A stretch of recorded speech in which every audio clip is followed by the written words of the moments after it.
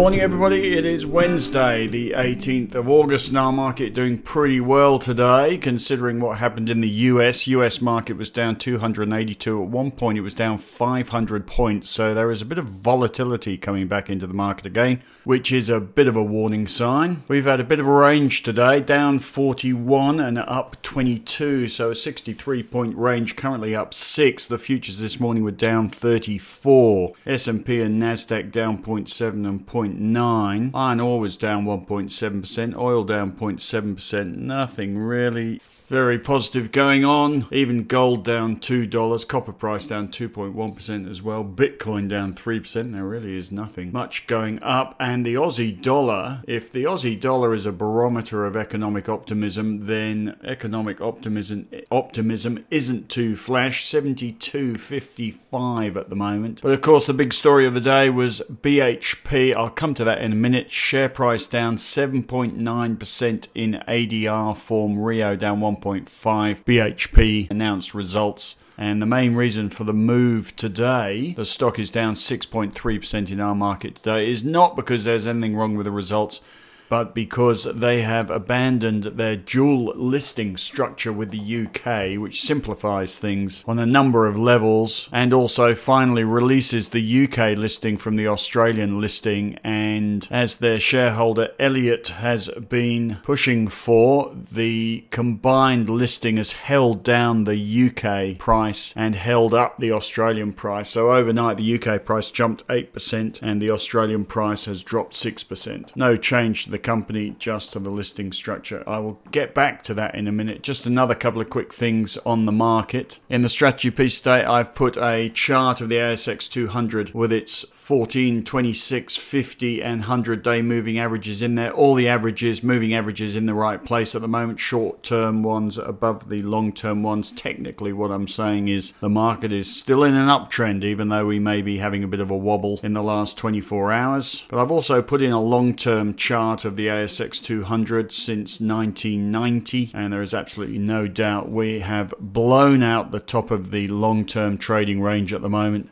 and we seem to be setting ourselves up for a fall. But as I've said many times, it's not happening yet, and history tells us there is absolutely no point selling in anticipation on fear alone. You really need to wait for some technical evidence, in other words for the market to tip over. Until then, this money printing rally could go on for years, so just leave it alone for the moment. No major stories overnight. Delta creep, as Chris called it. Weak Chinese data a couple of days ago. Afghanistan, which is just unspeakably horrible. Biden's approval rating is hitting new low. Afghanistan doesn't seem to be affecting the equity markets at all. Probably seen 633 cases in New South Wales, 67 in ACT, up from 45, so getting explosive there. More cases there than there are here, 24 in Victoria. You do wonder which state, you could start taking a book or running a book on which state will abandon the COVID zero policy first, although the federal government has said there is no COVID zero policy, but clearly at a state level, and that's where it matters. There is a more optimistic,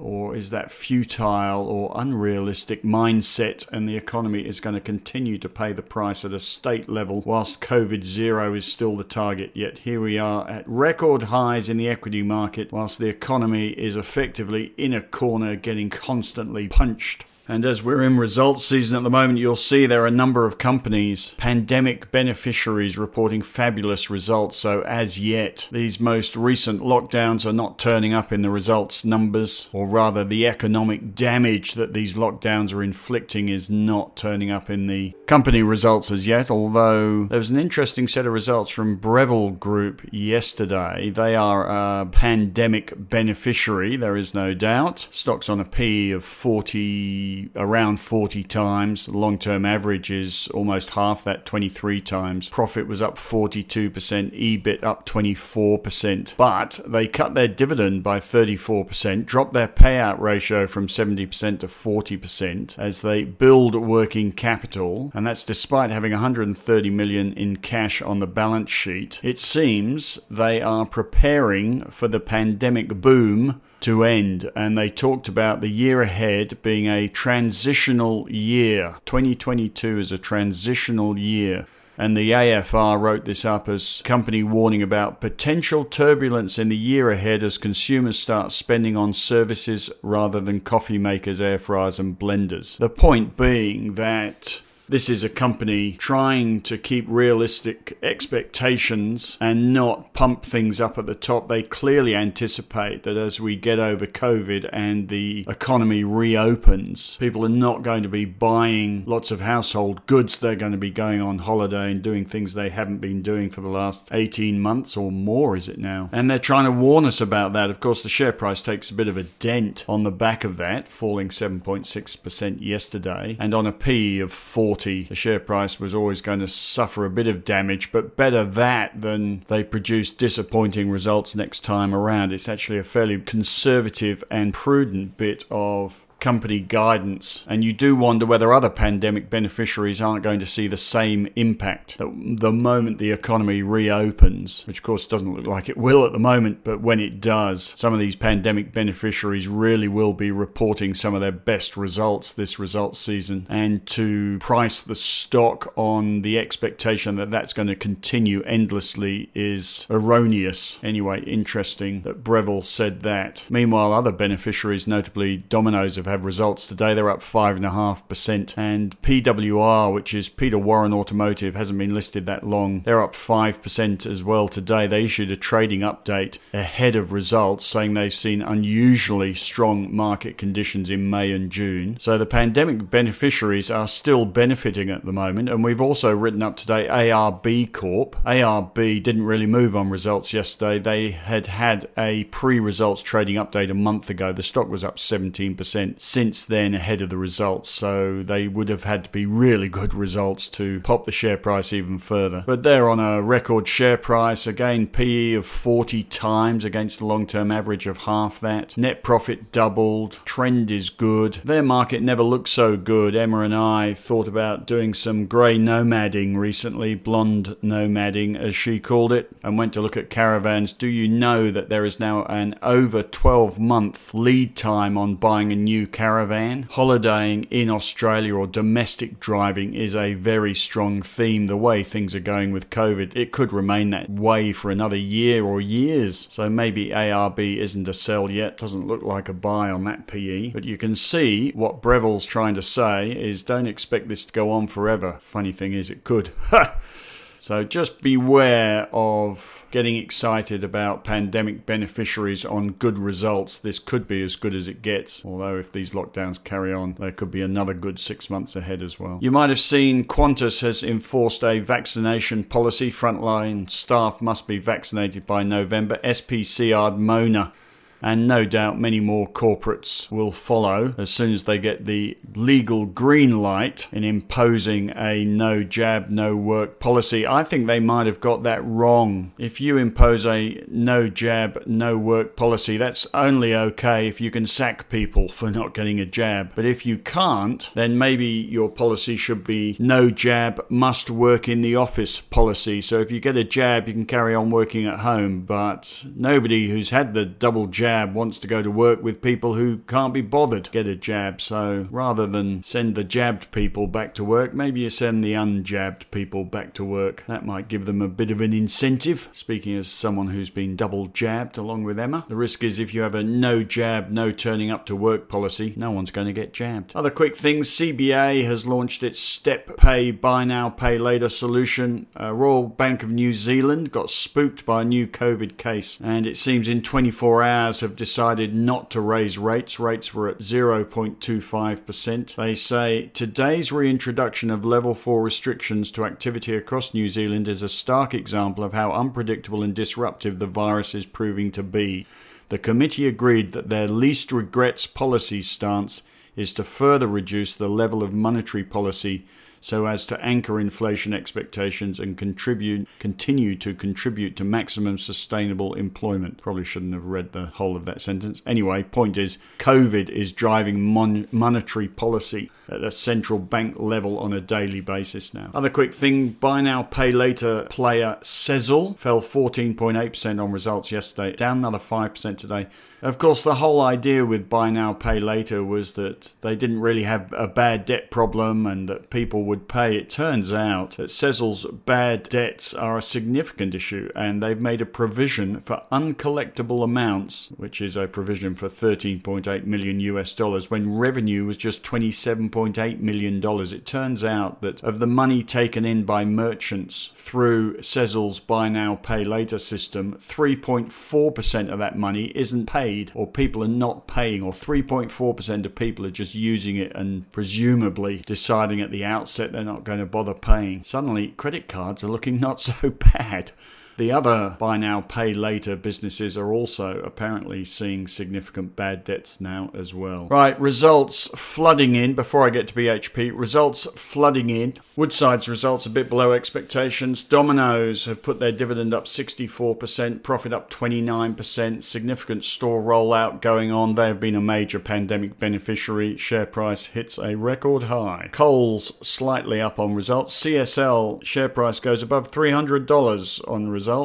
And they say they're expecting 2 to 5% revenue growth next year, which may well be conservative depending on the pandemic and depending on plasma collections. Less pandemic, more collections. And as I mentioned, Peter Warren Automotive Holdings, PWR, has a trading update. The Australian automotive market is strong. What else is there to do but browse carsales.com and accessorize on arb.com.au. Right, the big story of the day is BHP. I won't run through it all, but suffice it to say, BHP shareholders are going to end up with some shareholdings in a merged Woodside and BHP oil and gas company, which will be worth, 41 billion. BHP shareholders get 48% of the company. BHP is becoming squeaky green, as I've called it, getting rid of their ESG unfriendly assets. They're also abandoning this dual-listed structure. A little bit complex, but there's a one-off adjustment. UK share price up, Aussie share price down. Otherwise, results were good, better than expected dividends, strong production for guidance for next year. We'll probably see some earnings upgrades tomorrow, if not today. One UK broker I saw up their target price from US dollars for the US listing, US dollars 45.67 up to 60.41. But all you want to know, of course, is whether BHP is a buy or a sell, and the conclusion has to be that it is definitely a hold. It is amazingly, Henry and I have written up BHP today, tag teaming brilliantly, and if you look in there, the chart of BHP shows its long-term average PE currently at 9.1 times, which is well below the long-term average of 15.1 times over the last 10 years and 18.6 times over the last 20 years. It's got a yield of 9.1% this year, 6% next year on the forecast. It's got a dividend coming up. It's got the demerger with Woodside, which is going to release some value. There's around $400 million worth of synergy benefits putting those two together. Once this dual listing adjustment is out of the way, if the iron ore price holds up, BHP's a solid hold, certainly ahead of the dividend, even if the iron ore price comes off a bit, and it remains our preferred pick. There's lots of stuff written on it. Have a read of our section on BHP for those interested. It's a fairly historic day for BHP.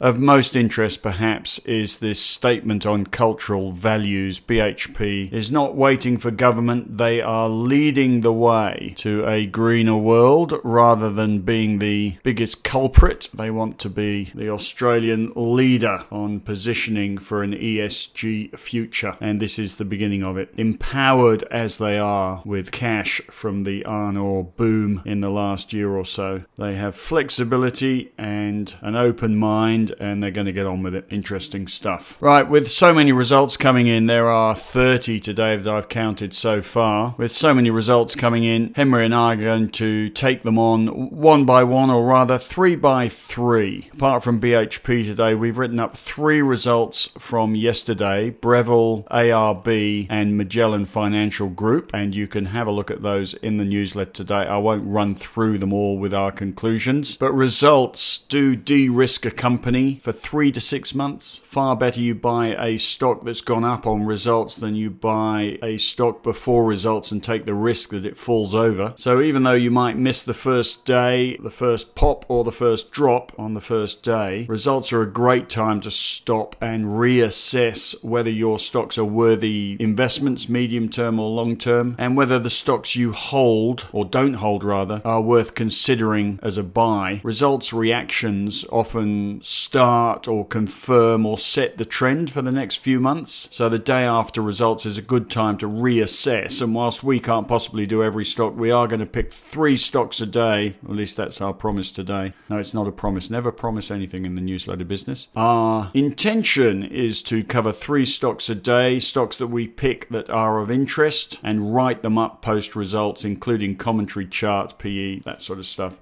So we're effectively doing a buy, hold, sell every day on 3 stocks. And today we've done BRG, as I say. Results were good, but not good enough. They fell 7.6% on results. Look like they've topped out, high PE, but the long-term trend's good. They are a pandemic beneficiary, and some brokers seem to like it. It is a buy on weakness, and if you technically look at that, then against a share price of around $30, you'd probably be looking at $27 as a buying level, assuming the market's behaving. We've done MFG as well. MFG's got a yield of 6.8% gross. That's the only attraction. Trend isn't good. Share price trend, that is. The market rather overreacted yesterday. The share price fell 10.2% to a drop in performance fees. They, of course, have been beaten up by Chinese crackdown on technology stocks, which saw the Chinese market drop, and they've got exposures there. That's hurt performance fees, but their performance fees are, or rather their run-of-the-mill management fees are 10 to 20 times, depending on the performance fee, 10 to 20 times their performance fees. So a drop in performance fees might be a bit disappointing to some, but it is run-of-the-mill for a fund manager. They can't outperform every day of the year or every quarter of the year, and Magellan haven't. So still a quality stock, but is also a bit of a high beta stock. If the market falls over, it falls harder. If the market rallies, it rallies harder, although it hasn't done that recently. I think a buy at the right price for income would be the recommendation there. Long-term average PE 24, currently 22, not expensive. Feel the yield. And ARB I've sort of touched on. Looks expensive, but their market very strong at the moment. Solid ROE around 20%. Looks expensive, but until the share price trend changes, why worry? Not a lot of yield there. And that's about it. Right, chasing our tails today, as always in the results season. As I leave you, Dow Futures giving us nothing, down 4 points. Our market was up 22, now up 9, which is pretty good performance considering BHP is down 6.6%. All the banks are up today. Westpac up 1.7%. Lithium stocks just continue their quiet slide. Domino's up 6.8% on results. Amcor up 3% on results. Fisher & Paykel Healthcare up 2.5% on results. CSL down 1.9% on results. Netwealth down 5.8% on results. Bapcor down 3.1% on results. And there are a host of smaller results as well. That's about that. You have a fabulous day, and I will speak to you tomorrow.